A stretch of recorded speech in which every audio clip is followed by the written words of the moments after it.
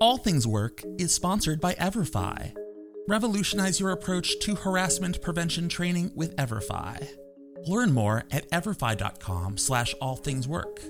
That's everfi.com/allthingswork. Welcome to the All Things Work podcast from the Society for Human Resource Management. I'm your host, Tony Lee, head of editorial operations here at SHRM. Thank you for joining us. All Things Work is an audio adventure during which we talk with thought leaders and tastemakers to give you an insider's perspective on all things work.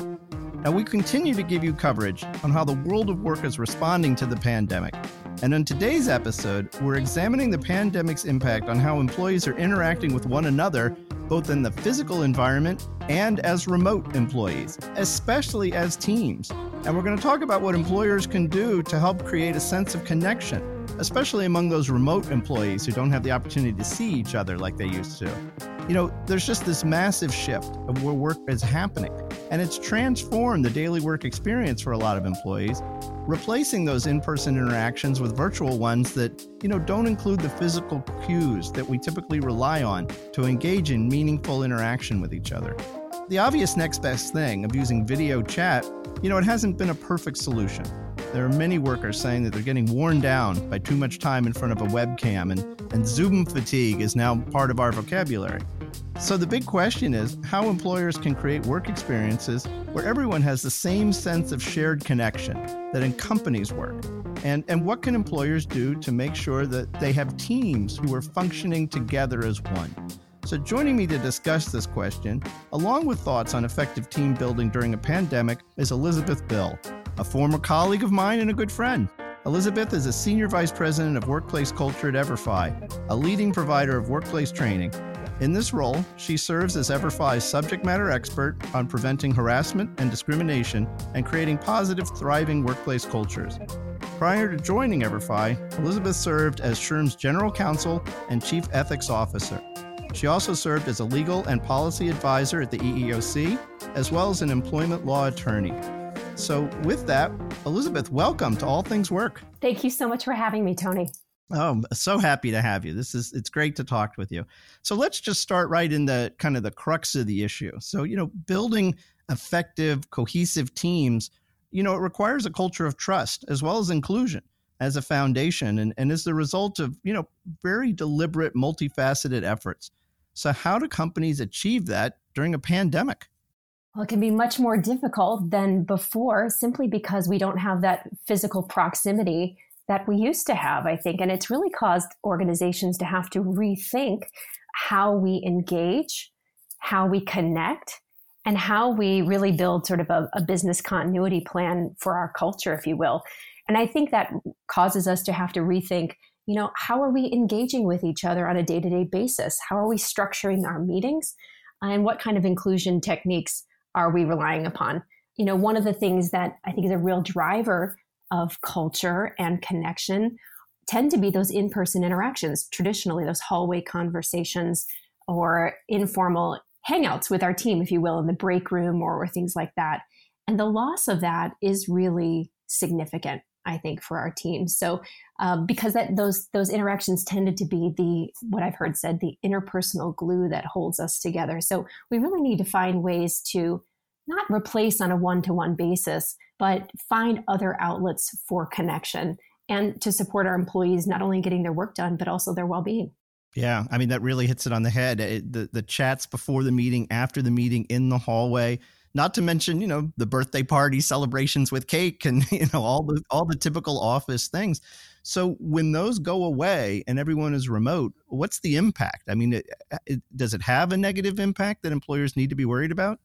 I think it very much can have a negative impact, partly because I think those interactions, those spontaneous interactions or informal, almost non-work related interactions really create both the greatest sense of connection with our colleagues, I think, talking about our weekend plans, our families, or how we're doing.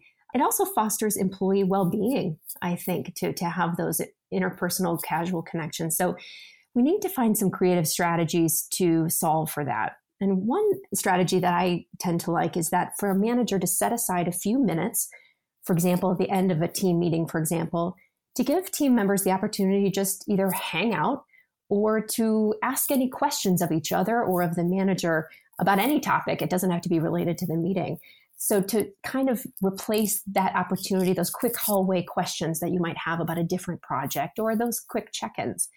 Another strategy that I've seen work really well that both creates connection and supports employee well-being is to do a red, yellow, green light exercise. Don't know if you've heard of this before, but at the start of a call or a meeting, the manager would ask everyone to just go around, if they feel comfortable, and indicate how they're doing. So green means I'm energized, I'm ready to go, feeling really engaged.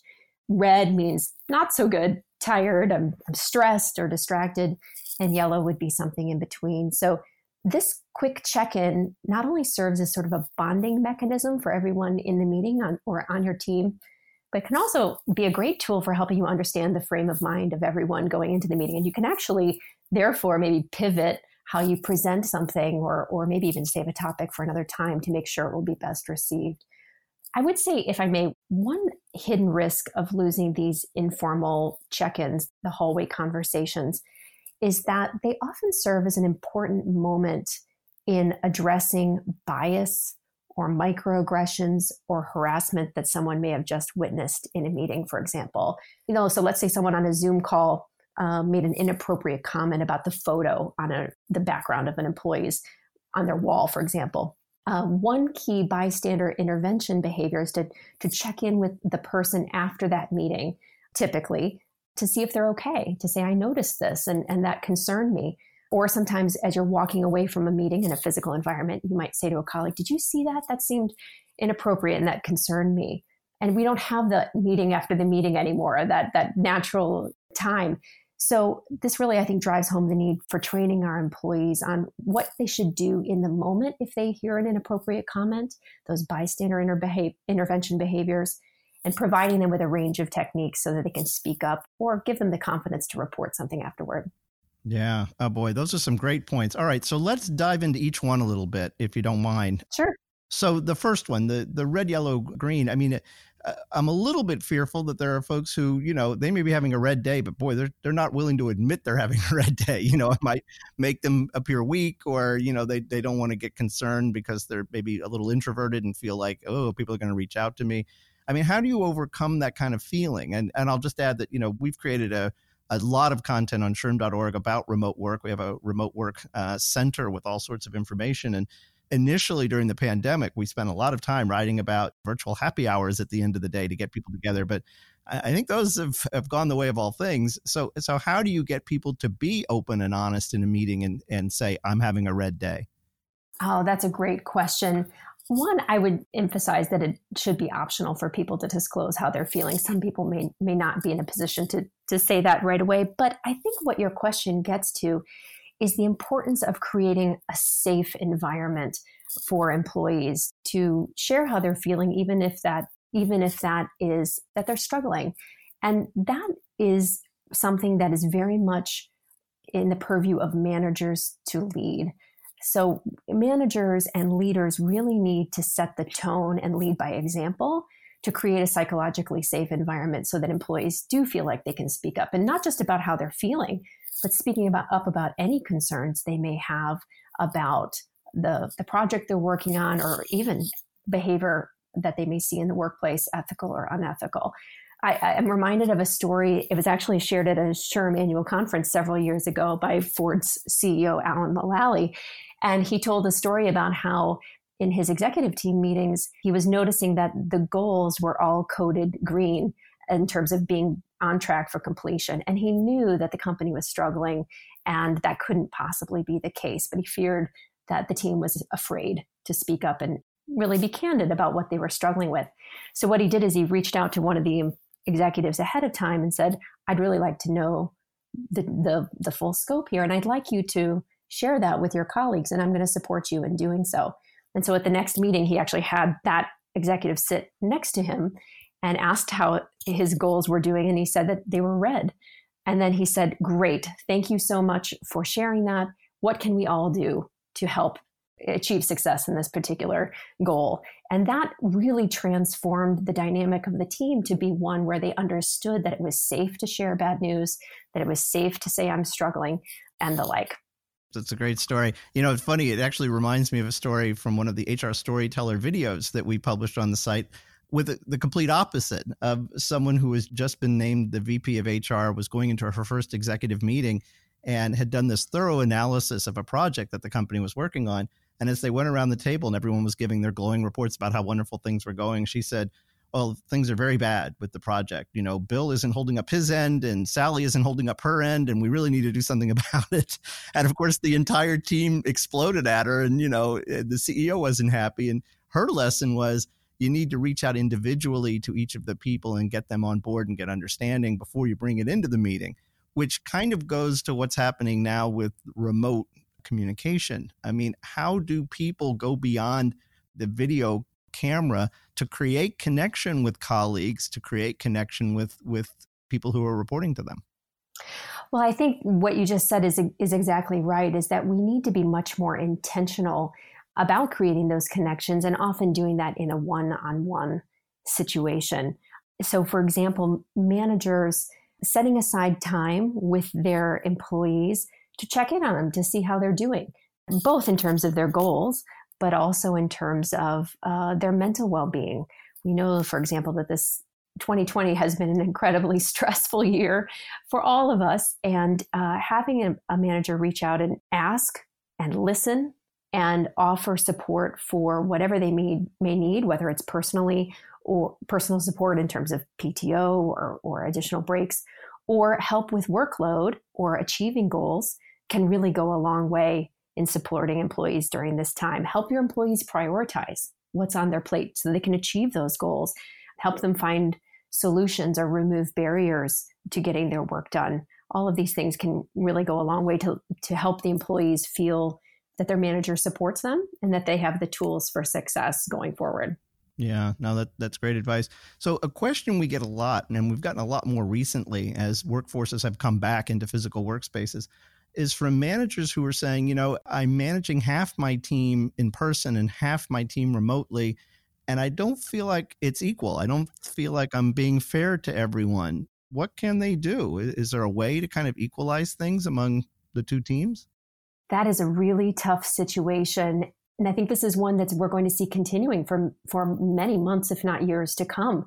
This having hybrid teams, if you will, either some teams in permanently and others out, or maybe rotating in and out depending on the day.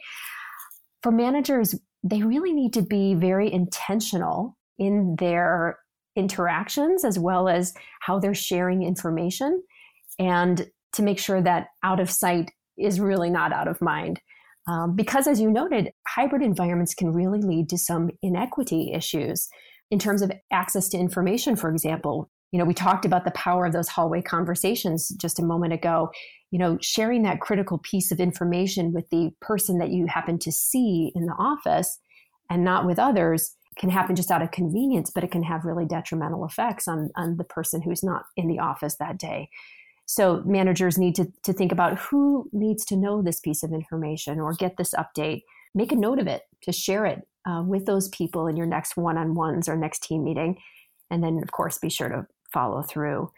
I would caution that another pitfall of the hybrid environment is that, particularly if you have a cohort of people who are in the office on a regular basis and a group that are not, this can really lead, I think, to unconscious biases in our perceptions about productivity and dedication to either the company or their work. And we really need to not equate proximity or physical presence at work with productivity and commitment. We need to focus on outputs, objective contributions, things like that. And this, I think, is really important, particularly because we know that certain individuals and maybe certain demographic groups may need to be working remotely more than others. For example, people with disabilities during the COVID pandemic, older employees or caregivers. So those are some strategies to try and level the playing field. One other I would note that I've seen work really well is that to level that playing field again for meetings, don't have the office employees sit in a conference room for a call and then have the remote employees obviously calling in via Zoom or some other thing. Have everyone call in from their desks to, again, level that playing field. We know that if you're on the phone while others are in a room, sometimes there's side conversations. Sometimes there's even a joke being told that can create sort of a fun dynamic. And you really feel left out if you're the person on the phone or on the Zoom while others are in a meeting. So we want to make sure everyone's getting the same information and also having the opportunity to get in on those connection opportunities as well. Yeah, boy, that's so important. And talking about inclusiveness, it means many things to many people. We've gone through a year where inclusion has become a real focal point and companies are making a real effort. Any thoughts on what companies can do after all of the initial stuff has been done? I mean, we've seen programs, we've seen training, we've seen, open dialogue, but now kind of into a phase 2, how does that get addressed in a period where many people are still remote? Mm-hmm.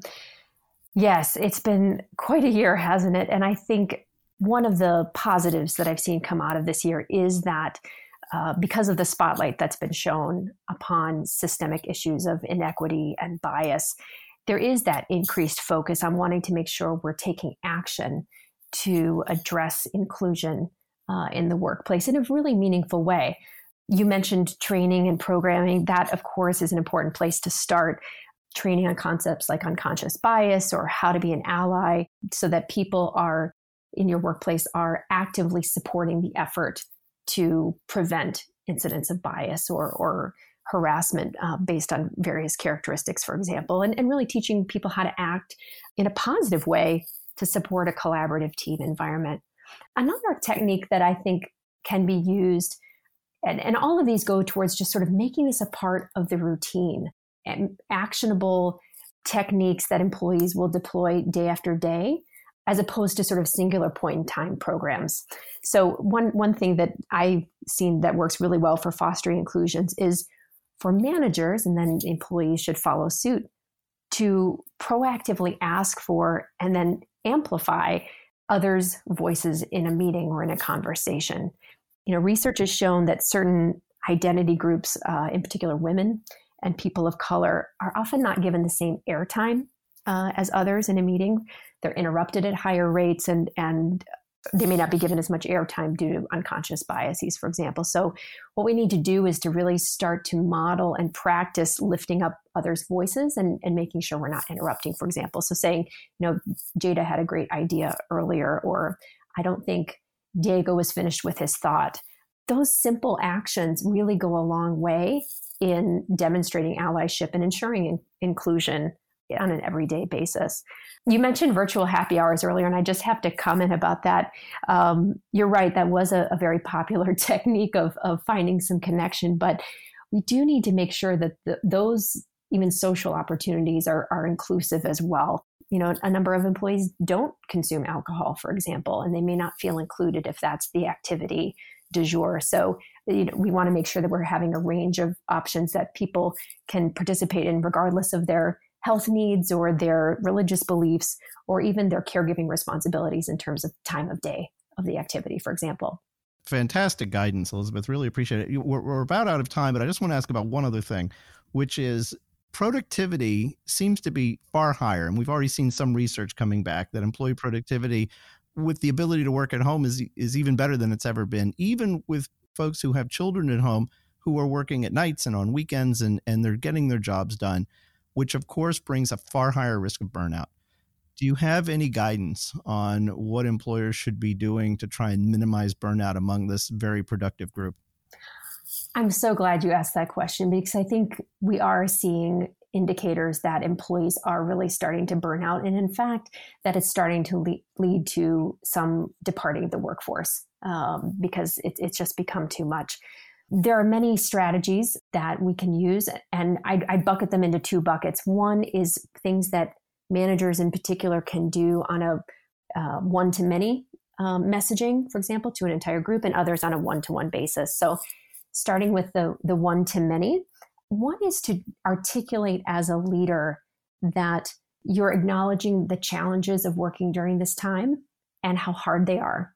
Just stating that before a group, I think, creates the space for everyone to say, it's okay to feel this way, and we're all struggling.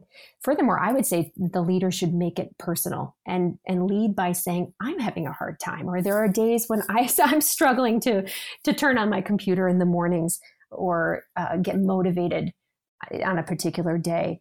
I think there's a real tendency for leaders to think that they need to be stoic and not show any weakness, for example, by admitting that they're having a hard time. But increasingly, we're finding that kind of stoicism can actually not only harm your team, but it can actually harm yourself as a leader. Then in terms of the one-on-one strategies, if you see an employee who you think is experiencing burnout, maybe you're seeing they become detached or isolated, they're becoming more frustrated, maybe they're late to work or having increased absences, you do want to proactively check in on that employee and see how they're doing and ask how you can support them, either in terms of, would flexible hours be more helpful because they have something they're navigating at home, PTO, or what can you do to help support them in their workload at work? A great technique that I've learned to use for this type of conversation is called the VAR method, which stands for validate, appreciate, and refer. So when someone tells you and opens up to you that they're having a hard time, you want to validate by saying, oh, wow, that sounds really difficult. You appreciate the fact that they've said that by saying something like, I'm here to help, or thank you for sharing that with me. And then refer them on to other resources. So whether it's their EAP or say, would it be helpful for us to work together on a plan to help you with your workload? That combination or that flow of that conversation can really go a long way to helping the employee feel supported and help them on a path away from burning out.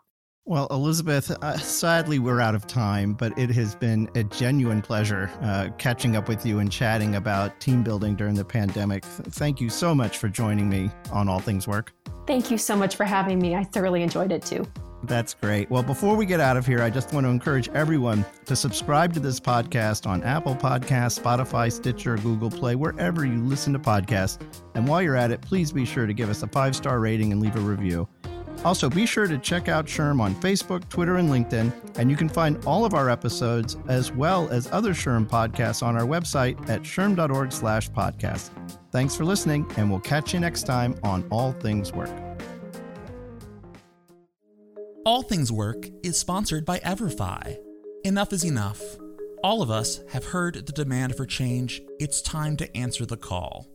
EverFi offers proactive workplace training that teaches employees what to do instead of what not to do. EverFi learners can confidently take action when they see behavior that is not aligned with their company values. Revolutionize your approach to harassment prevention training with EverFi. Learn more at everfi.com/allthingswork. That's everfi.com/allthingswork.